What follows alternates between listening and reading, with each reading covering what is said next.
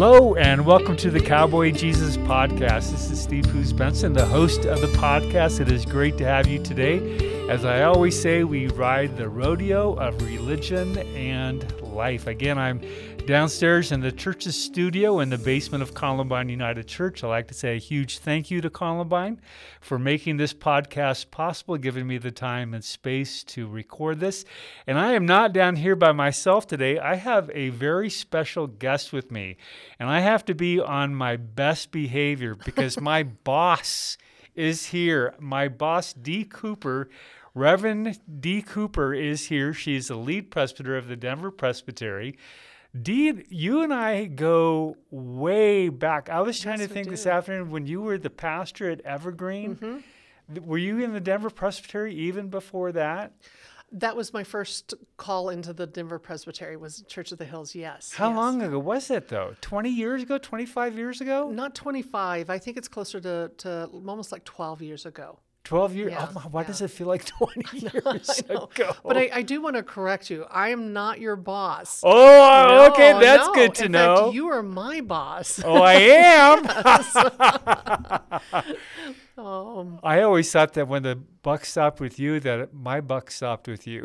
It does. I hold the responsibility of that. But indeed, we believe as Presbyterians in shared ministry. Right. And so we don't really have a bishop. In fact, people joke about this position as being a bishop with no power. And many times that's how it plays out. But indeed, it's our invitation of reciprocity in ministry. And we just have different functions. Yeah, we do. Yeah. So before we dive into that, the reason why I have Dee here is because when she's the lead presbyter of the Denver Presbytery. I know that some of my our colleagues from the Denver Presbytery listen to this, so I want to give them a chance to hear what Dee has to say. But also, she has a great touch on the PCUSA and the directions that the denomination is going, so I want her to talk a little bit about that. But more than that, Dee is a fascinating person. She is just a wonderful human being. So let's start there. Dee, tell us a little bit about who you are when you're not a pastor, when you're not a lead presbyter. What do you do? I do lots of things, and I almost feel like that's what supports my capacity to do the work I do in ministry, whether that's being a pastor or a lead presbyter.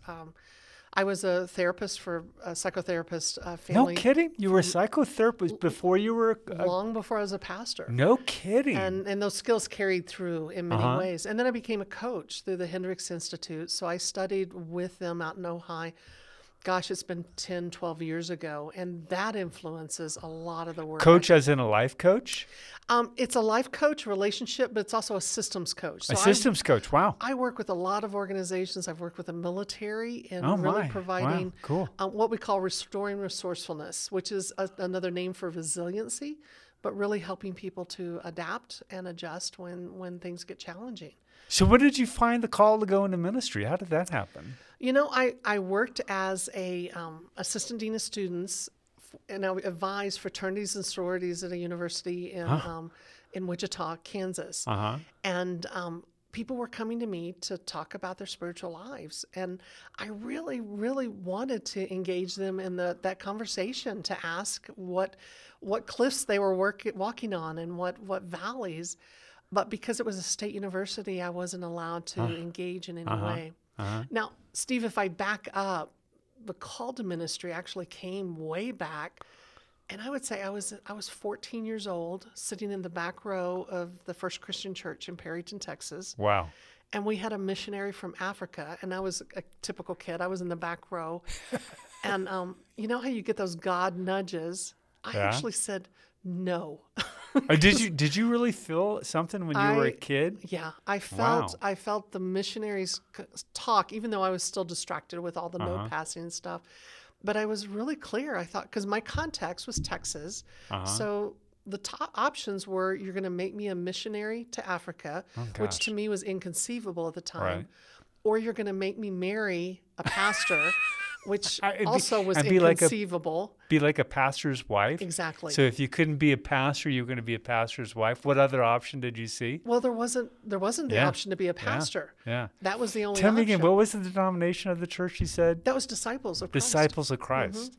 So I just said no. And the joke is now, for me, I mean, this is God's humor, is how many years later, when I go to Africa, it feeds my soul. It's considered No a home point kidding. for me. Oh, no And kidding. I love ministry more than I Wow. ever could. Wow. So, yeah. So coming back to that current time in Wichita, when I was advising fraternity sororities, I was doing parent programs and all kinds of stuff.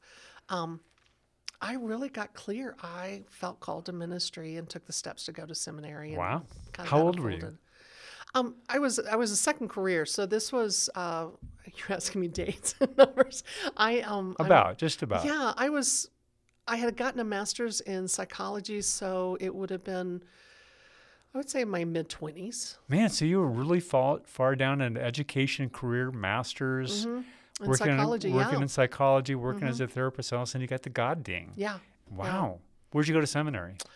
I always put a disclaimer on that because the church I attended in Wichita was a Presbyterian church, very conservative one. And so initially the guy the pastor who I told and shared, I thought he would be excited that I felt called to ministry. He said, I want you to shadow all of the roles in the church. And I thought, this is amazing. They're giving me this opportunity.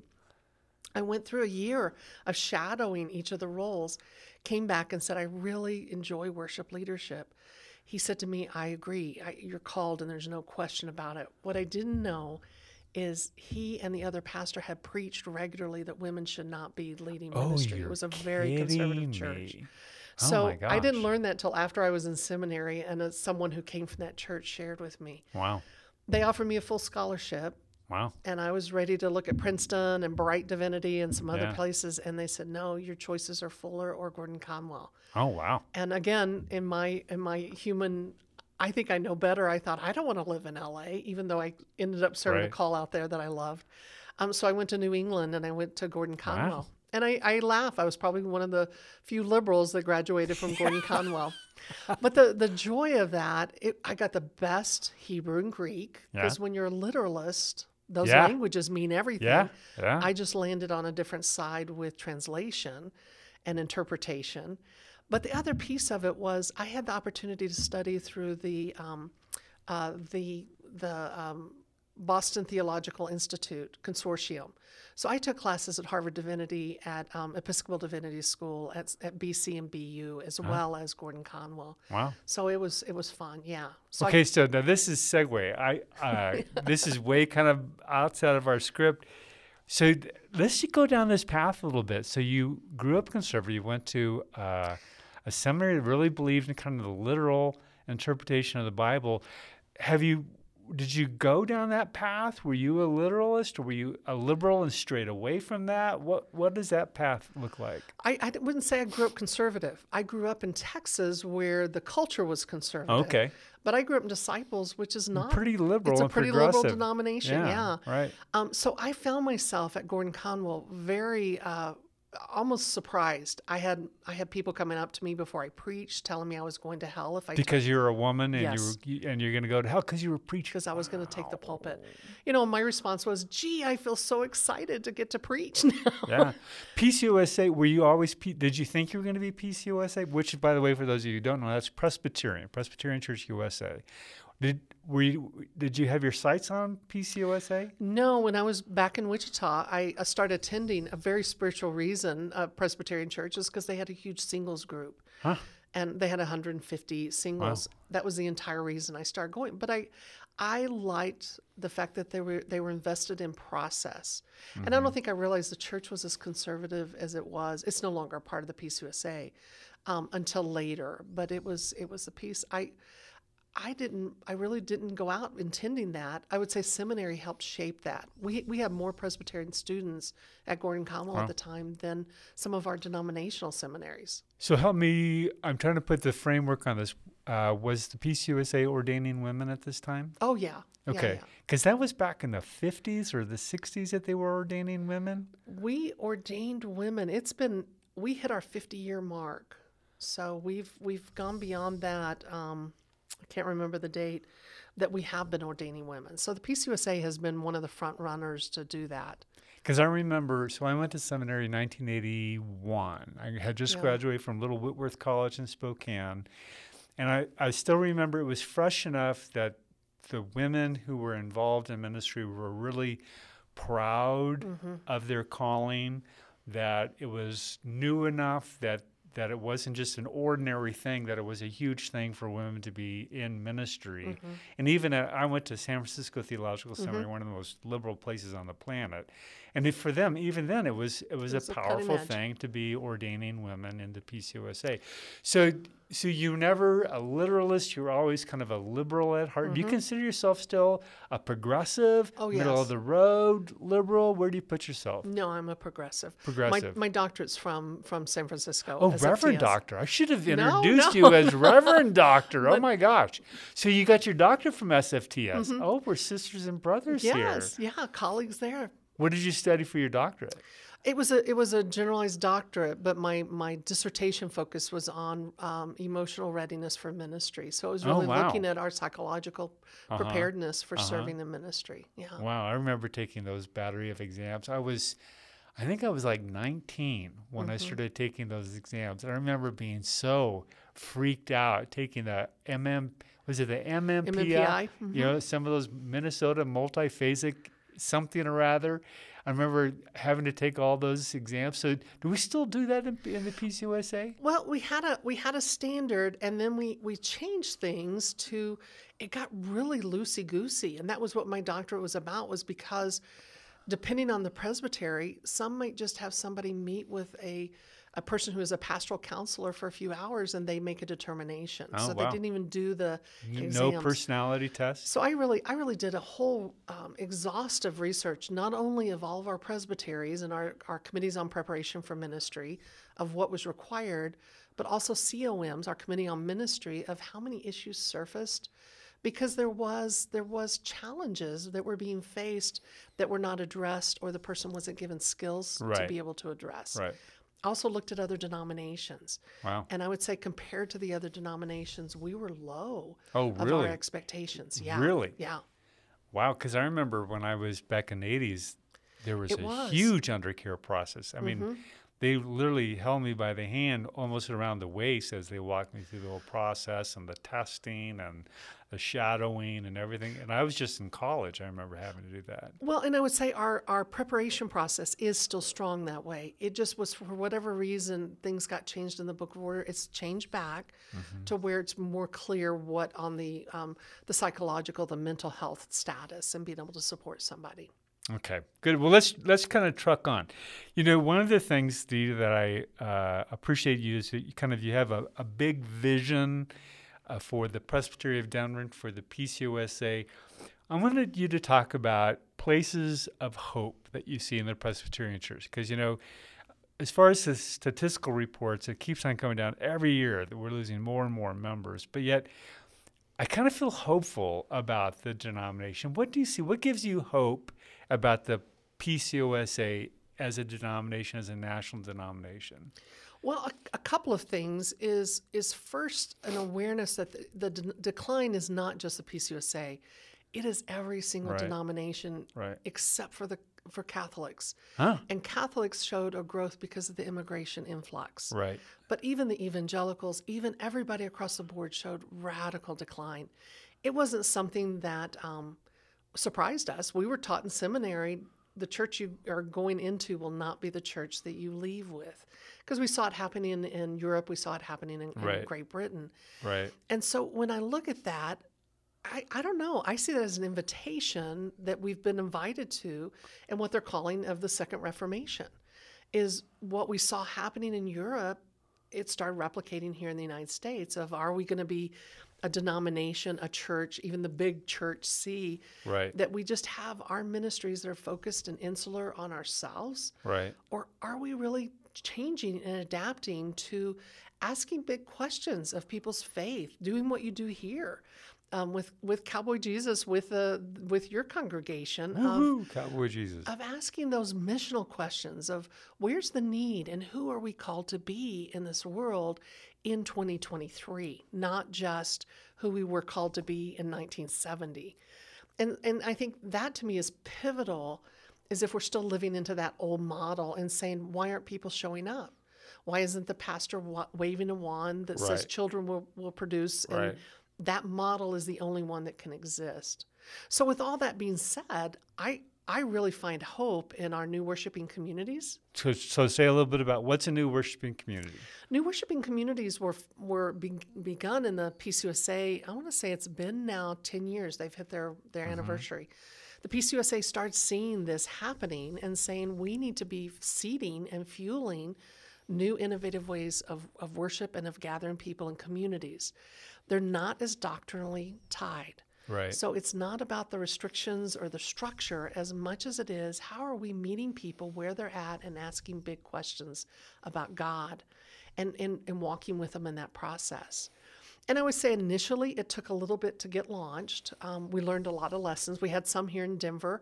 Some were very successful, and others, they kind of had a blip and then they kind of went away. Right. But right now, the PCUSA, if we don't count our new worshiping community membership, if we did, we would have shown growth in the last 3 years. Wow, isn't that exciting? It is. It's really. I love the new worshiping community concept because I think it has brought forth a breath of fresh air. It's cut loose people's creativity. We're doing we're working with Grace Press and New Hope Press in Castle Rock on a virtual community called Between. I don't know if you've heard about Between.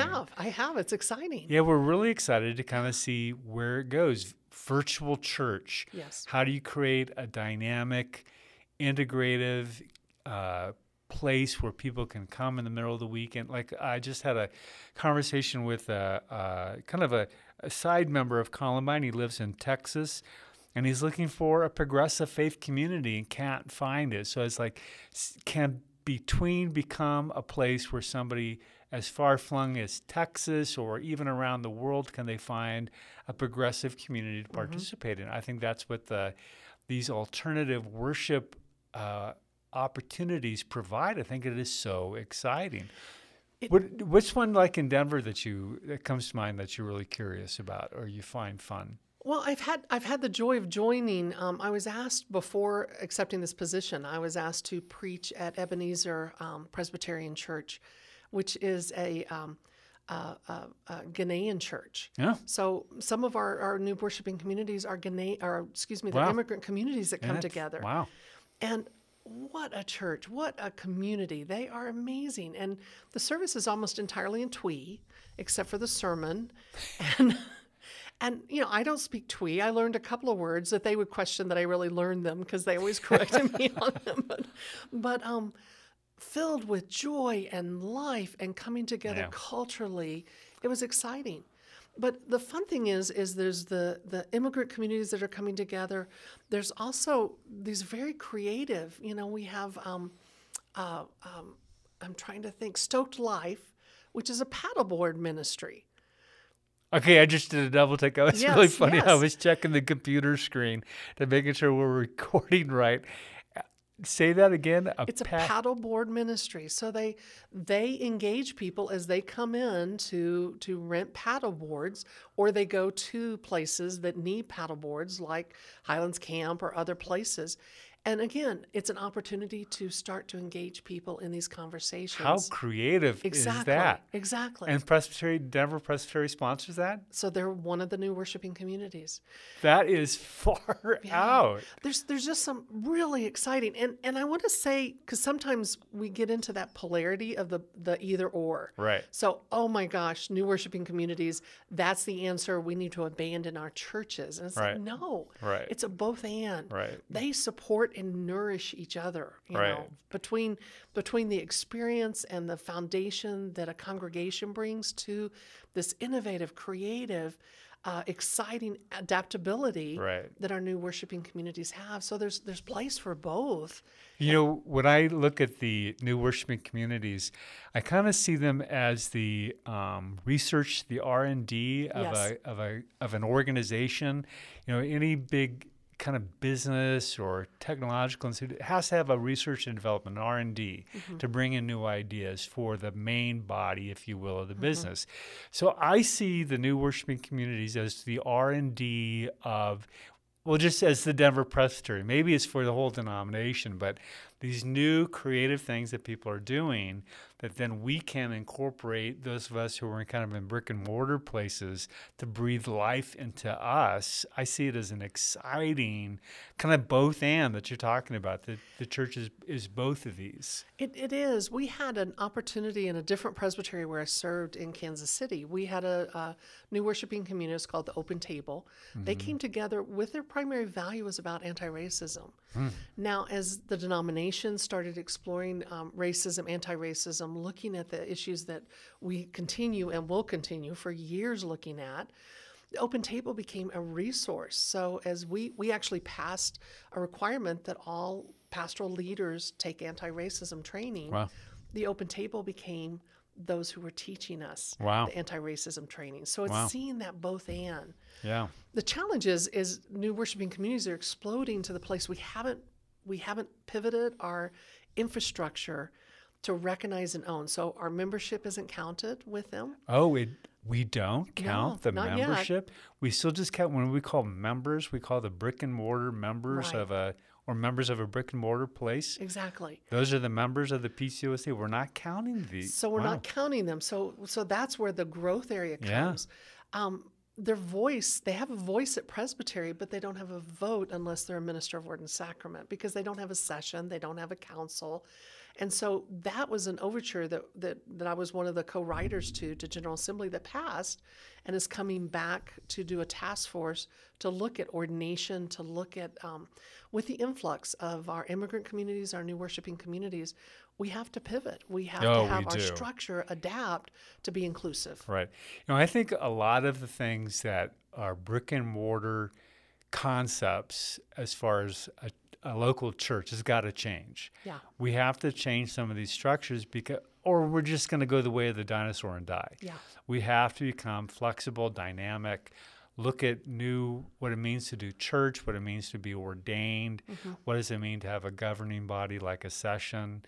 All of that has got to change because if we just keep it the way it is, we're just arranging deck chairs on the Titanic and we're just going to go down. We have to breathe new life. Exactly. But I think we do bring wisdom that can't be just totally ignored. It's gleaning the gifts that are there. Right. And that to me is how they fuel and subsidize and support each other. Right. You and I are of an age that I think you're still, I'm in the end of the boomer piece. Yeah, so am I. Anybody ever say, okay, boomer to you? Yeah, yeah, all the time. All the time. And sometimes it's our Gen X and our, the ones who bring these creative ideas, which I fully embrace. I'm excited they're stepping into leadership. And I don't believe the way you bring change is to totally demolish what was. There's got to be a wisdom share. There's got to be an awareness that we each bring gifts to the table. And I think that's where it feels successful. Some churches are finding life and vitality by... Whose phone is that? Hold on a second. That is my computer is accepting a phone call. Let me decline that. Okay, there's a first time for everything. Dee was trying to show me how to turn off my notifications on my computer. We stopped the computer. Everything went dead. So we're picking it back up. Dee, I can't even remember where we were. Well, we were talking about that balance of established church, brick and mortar congregations and new worshiping communities. Nikki Collins, who's the director for 1001 New Worshiping Communities, tells a story about a church in San Gabriel, San Fernando. It's an amazing story of a church that really was looking at its time to close. They had gotten down to just a handful of members. They didn't have the energy to do anything, and they really reevaluated what is it we feel called to do in our last stages, almost to a hospice place. And they looked in their neighborhood and they saw there were a lot of kids that used their parking lot for skating. And so they pivoted, they realized we're going to turn our complete attention to building a skate park for these kids. They did. Wow. How cool is that? All of a sudden, and that was their intention, was as we close, this will be the ministry we'll leave here. All of a sudden, they were inundated with kids and then with parents who had needs that they could address, that they could respond to. This little church grew not only that new worshiping community, they have 5 now that's who they service and support, and they've become alive again. Oh, wow. So Because they were willing to pivot. Yeah. God using them in ways that they had no idea what was going to be happening. Something huge and creative happens. That is fantastic. And it was that shift from insular of this is for us to gather, only for our needs, only for us to feel comfortable, to what can we do that's going to make a difference. And that's the other, you asked about hope, and I want to return to that. That's the other place of hope I feel in our denomination. Matthew 25 to me has shifted this. Okay, wait. Matthew 25. Let's let everybody know. What is a Matthew 25 community? Matthew 25 came out of the Presbyterian Mission Agency, and it was recognizing Jesus' command. And look it up. It's a great text, but it's actions that look at eradicating systemic poverty, eliminating racism within the structure. And the third is congregational vitality. And they're all seen as equal. There are three legs to a stool, so they depend on each other because they all inform each other. Mm-hmm. But it was a pledge almost, encouraged by congregations to step in and say, hey, we do this. It's not an event. It's not just one activity. This is how we're choosing to live. And I think what's exciting about it is the relevancy, because let's face it, PCUSA spent 40 years talking about LGBTQIA plus rights. Right. And we wrung our hands, and we were so afraid we were going to lose members. We were so afraid we were going to offend people, which we all were doing by not acting. Right. But when we finally made a decision of this is who we feel called to be, and because of our study of God's word, it lifted from us that fearfulness to step in and say, as a church, as a denomination, we live into these values. And that, to me, we became relevant again. Right. Because all the wrestling before, to me, it was insular. And it was like, no, we're choosing to live and be a witness in our communities of who God has called us to be. Right. Yeah, so that's great news. That's so hopeful as far as new worshiping communities and the R&D of the church. I think it is such good news. I love what it's doing here in the Presbytery of Denver. I want to pivot because you brought up something that's really important to me, and that is the whole LGBTQI part of the PCUSA, and what it means to me personally, what it means to my listeners of this podcast, what it means to Columbine United Church. I never, ever thought I'd see the day where the Presbyterian Church would ordain LGBTQI people, let alone bless their marriages. There was such a huge part of my early life as a kid. In high school, my best friend was gay. In college, I had gay friends. In seminary, SFTS was full of trans people all over the gender spectrum. And then you jump into the PCUSA, and it was like closed door. Yeah. And so you spend your whole career trying to change things, and I thought it would never. And then it's like it did. Yeah. Talk to me about your experience with all that. Well, I like yourself, I had several friends who were lesbians, several gay men that I knew through the years that were dear, dear friends of mine. I would say where it really shifted for me was a massage therapist in Northampton, Massachusetts. I found out she was a member of a church, a Presbyterian church at the time, so I was in seminary, and she was a lesbian. And this woman provided for me such great spiritual direction. She was wise as everything. But at one point she said, I never could be an elder in my church. Wow. And that landed with me so strong. And I still, to this day, I've been an advocate. I served a church at Brentwood, and I came across a colleague there who was ordained PCUSA. She was called to West Hollywood. She and her colleague, she was an out lesbian, he was an out gay man, during the days of AIDS. So they buried hundreds of people. And the PCUSA affirmed their ministry. But then we shifted. And we put what was it, Amendment A or Amendment B?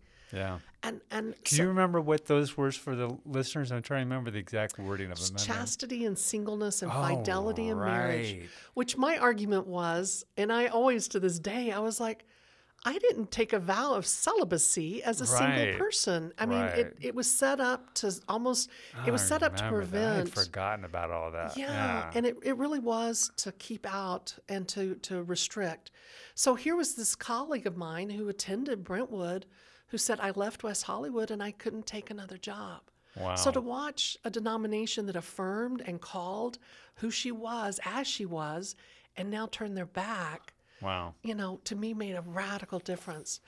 So I've been part of that voice for many, many years. I will say it was an honor to me in Colorado when marriage equality passed. Right. I was asked to speak on the steps of the federal building by Governor Hickenlooper. Wow. To share this is a day we celebrate. Wow. Because that's cool. When we do biblical studies of those texts, it doesn't hold water to when we just kind of pluck and choose right. whichever verses right. we think are support our case. Right. There's so much biblical scholarship that's like, folks, this is about our comfort level or our discomfort level, not something that Scripture has in place. Right. Yeah. So what was the effect that you saw? You kind of alluded to, let me go back to that, you saw in the denomination, because everybody was terrified. We're going to split in two. Yeah. And there was a group that left. What was your insight or your take on how it affected the whole denomination when we did it? Well, yes, we lost members, but the reality was, friends, we lost members before that because right. we wouldn't choose. I so agree. Including the woman that I served with that I deeply respect and honor. They went to another denomination. Right. I just think the effect was, and it just took so much energy and time, and there was a lack of capacity to see people in the midst of this. It was a philosophical debate. And that to me, all of a sudden, you're not even...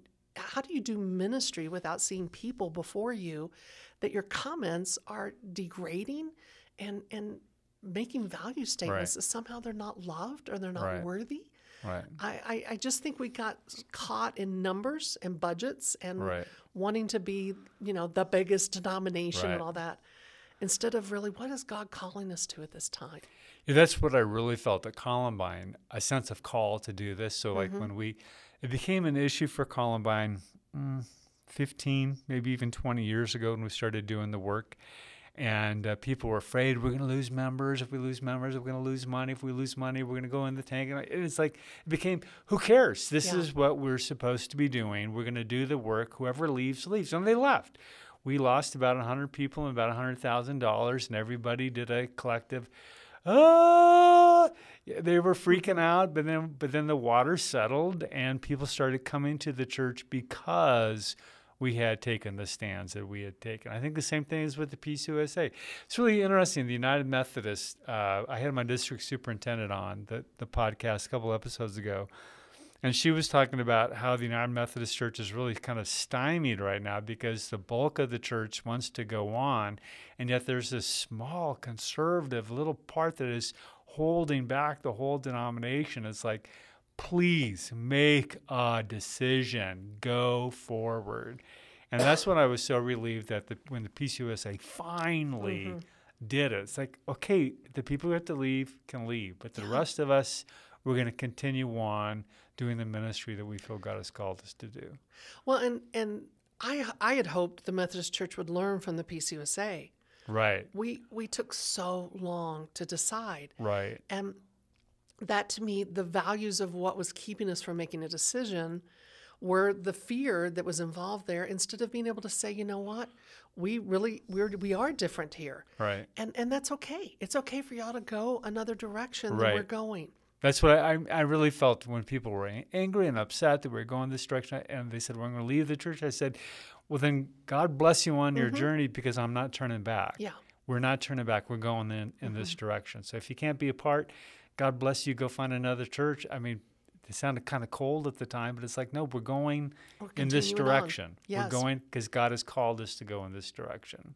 And that to me is the energy, the compelling energy behind being a disciple, being someone who is a faith-following, listening, loving Jesus to say, I feel led in this direction. And when we hesitate, when we pull back and go, oh, but somebody else is going to be offended by that, I think we get ourselves in a pickle. Right. Yeah. So kind of in this whole direction, one of the things that, and I think Congress has already kind of short-circuited it, but like when the Supreme Court was talking about, or kind of rumors that the Supreme Court was going to take away our ability to they were going to take away gay marriage rights. How would the PCUFA have responded to when the ruling court in the United States outlaws something that we hold dear? How does a denomination respond to something like that? Well, for any issue, but specifically for that, we have an Office of Public Witness. That's Jimmy Hawkins, and it's out of the OGA. What's OGA?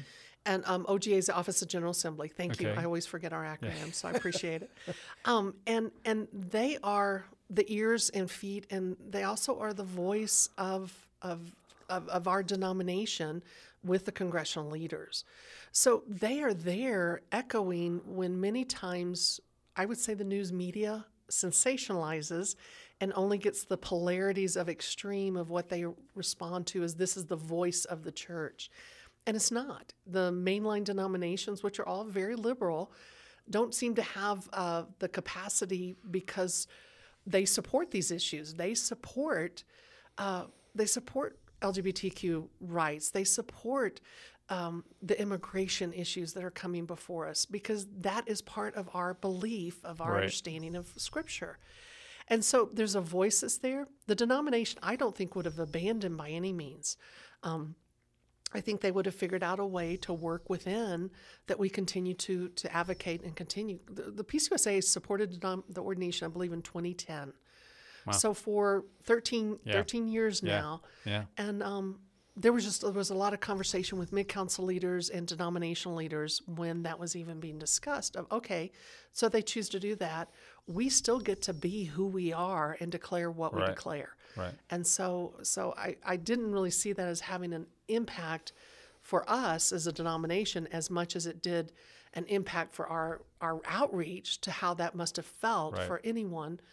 And just to be honest, there is a lot of hate that has grown in reaction in our world against LGBTQI+. Oh, yeah. I mean, we don't have to look hard to see what's happening No. and to draw those lines. And so, again, how do we respond? How do we reach out and educate, but also speak out that this is wrong? Right. Never are hate crimes acceptable. Right. Yeah. So kind of in the same vein, but switching topics a little bit, let's talk about abortion and the Supreme Court because, part of my ministry, I've always been involved with Planned Parenthood, Parenthood teaching. I've had Planned Parenthood come to Columbine to offer classes, birth control clinics, all different kinds of things. We worked with Planned Parenthood. So he's always been pro-choice, pro-women's rights to choose what happens for their own reproductive rights. And so you almost get to the point where you take it for granted, right? We all took Roe for granted. And then suddenly the Supreme Court comes in and, as we all know, does away with it. Because the Presbyterian Church has always been really pro-choice, pro-woman, pro-woman's right to choose. How does the PCUSA respond to something like that? So you're right on. For 40 years, the Presbyterian Church has supported a legal right to abortion. I wrote this down so I wouldn't forget it. From 1983, no law or decision should limit access to abortion or counseling. Wow. That's the PCUSA stand, and they have stood firmly around that.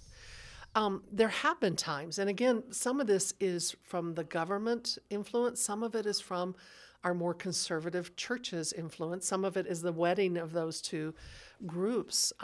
When I was at Wichita, I went back to serve a church, and in our congregation, we had nurses that served with Dr. Was it Tiller? I think it was Tiller who did the third term abortions. Right. Again, some of this is just plain ignorance because he was advertised as doing third term just recklessly and no matter what. He only did third term if the mother's life was in danger. Wow. And that was known, but yet again, fear fuels people just deciding. If you remember, he was assassinated. Yeah, I'll never forget that. So there's such a contradiction there. But the church there, we did not sign on to. There were two churches in the whole city of Wichita that did not sign on to we are pro-life. And Grace Presbyterian was one, and a Lutheran church down the road was another. Wow. They had protests. we had threats, and so we had undercover Secret Service officers Wow. in our church. Wow. And I look at Talk that. about a prophetic stand. It Good for is. you. Congratulations. Well, it's a piece, and that's what I believe the Peace USA has been. Right. Yes, it has scared many women because, again, a misogynistic view is being imposed, a patriarchal view is being reclaimed. And yet there's also the inconsistency, because if you look at the logic of why it's being imposed, it doesn't flow to any issue around men. That now the government's going to declare what you can do or not do with your body. Right. And it it flowed in so many ways. But the Peace USA, when Roe v. Wade was shifting, the chatter, the conversation among Presbytery leaders really was, okay, states that have taken a stand like Colorado, how do we support those who are in states who have not? Right. And I mean, it's just to interrupt. It's like, I'm so grateful I live in Colorado. Yeah. So go ahead. So finish we that. started talking about, do we do a underground transition system for people to come? Great. Lodging needed. Do we order lots of Plan Bs to have access to them? And again, some of that was based on fear. Thank goodness we live in Colorado. But it really was talking to the surrounding states. It was looking at churches. Can they use their religious, what we use now for immigration of sanctuary? Could that be used as also a philosophy around what a great concept that is. Yeah. I never even thought about that. So the conversations were happening, and I think they still will continue. I think it's a deep concern for women, because it took a step back. All of a sudden, we don't have the rights that we had to our bodies that we've had for years, and we took for granted. Yeah. So, Okay, another shift. This is a huge for me personally because of my involvement at Columbine High School, but school shootings, mass shootings, public shootings. Last year in 2022, there were over 600 mass shootings, which is just astronomical. Thousands of people lost their life, thousands of people injured. What does the Peace USA respond to the issue of gun violence in our culture? Is there any type of prophetic statements or moves you're seeing coming out of the Peace USA? Yeah, there was a book, I'm trying to remember his name. It was about addictions to guns that he really, I can't even remember the book's name. It's a great book. So I apologize, I can't remember that, but we looked at also standing on holy ground. Many of our, we came out with a video several years ago. It was a study video by the denomination. It's called Trigger. We showed it here in Denver Presbytery that really looked at the roles of the role of gun rights, but also the impact of accessibility and how easily accessible it is. The Trigger's being redone, and so it's really Gundamentalism was the name of the book. What is it? Let's say that again. Gundamentalism. Gundamentalism? Gundamentalism. Oh, gundamentalism. So it really is looking at, we have cultivated an addiction, if not a belief system around guns. In the denomination, in the Presbytery here, we're seeing a huge, we have a relationship with Guns to Gardens. And I know y'all are hosting. We're going to do Guns and Gardens tools. I'm excited about that. Y'all are hosting that. And again, this is bring guns in to have them made into garden tools. So it's seen on several levels. The denomination is addressing it. Definitely on a congressional level in ways we can do, like the Office of Public Witness, but also on the local level of education, of really helping people to make these connections of why these matter. Guns and gun violence is actually considered part of Matthew 25. It's the next layer they're bringing in this year. And so that's a whole nother place it's showing up at. But yes, you and I led that how many years ago it was after Columbine, and it was after the Aurora shooting, and we led with pastors, what are we missing? Right. And okay. That's right. Yeah, I completely forgot about that. Because that was at your church, right? It was. Yeah. And it was a piece of asking folks, what's going on here? Sadly, it's continued, and it's just continued exponentially. There's so many layers of it, and I think that's the piece, is when we start to look for a simplex answer, we actually diminish the impact it's had on our society. We have to look at the many different layers of how this is impacting us. Right. Right. Cool. One of the things, we've talked all kinds of stuff about the denomination, but one of the things that I think makes you such an excellent leader of the Denver Presbytery is that you're kind of a pastor at heart. You were pastor of a church before you become a kind of a denominational executive. What would you say to pastors today who are either in the brick and mortar position and they're wondering, my church is dying, people aren't coming to church? What do you say to pastors in those situations? What do you say to pastors who are in the more creative, alternative type of ministries? What is your guidance to pastors today in this kind of crazy environment to be a pastor in today? What would you say to them? Well, and you add in COVID. Oh, yeah, COVID. Yeah, which has had a radical impact. COVID. Pastors across the board have all been leaving. I mean, it's a huge... Have they been leaving? It's a huge leaving of pastors as a result of COVID. No kidding. I had no... They're leaving because they've got COVID. They got burned out from COVID. Their churches got burned out of COVID. All of the above? Yes, and their churches wanted them to go back when it wasn't safe to go back. Oh, yeah, right. And it required... People didn't realize how much it required. I mean, there was like a meme that said, overnight I became a televangelist. Pastors had to pivot in a radical way to address COVID and to address and to build that. And what y'all's new worshiping community is that was the gift of COVID, was we still can find connection. Right. But we have to be very creative in how we do it. My advice to pastors is always care for yourself. A dear colleague of mine when I was at Montview was John Kuzma. And John used to always say, don't expect Mother Church to take care of you. She will eat you up and spit you out. Right. And it was a Latin phrase, but the premise is we have to be intentional to take care of ourselves. Right. And that means finding places that our hearts soar, our souls soar, where we feel energized. Not just doing it out of a sacrificial nature, because we will deplete and we will dry up and fall off. Cool. So that's the pieces. We have to see our self-care is not selfish. It's actually enabling us to serve from a full place for all the people we serve.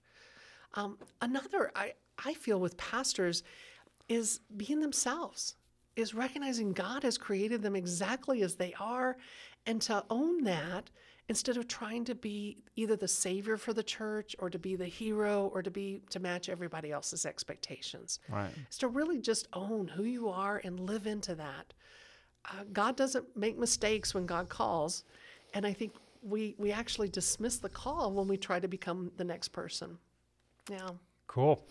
Dee, this has been a wonderful conversation, getting to know you more, getting to talk about the Presbyterian Church.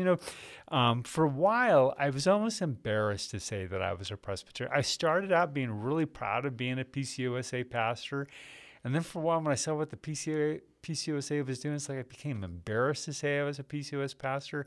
And now I'm back to a place where it's like, you know what? I'm pretty proud of who we are as a denomination and things that we're accomplishing.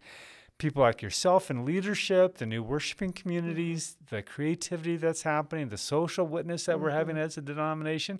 I think it's pretty cool. I think it's pretty cool. I think it's really, really hopeful. I think it's a hopeful thing. I think it's exciting. And I think, again, that's energizing that we're into that. We're actually living into who we say we are. Yeah. Well, friends, this is another episode of the Cowboy Jesus podcast. I so appreciate your time listening. You can read my blog, also called Cowboy Jesus. It is on my website. It is on my Facebook page. It's on the Churches, Columbine United Church's Facebook page. So a lot of different ways we connect. Again, I want to thank Columbine United Church for making this podcast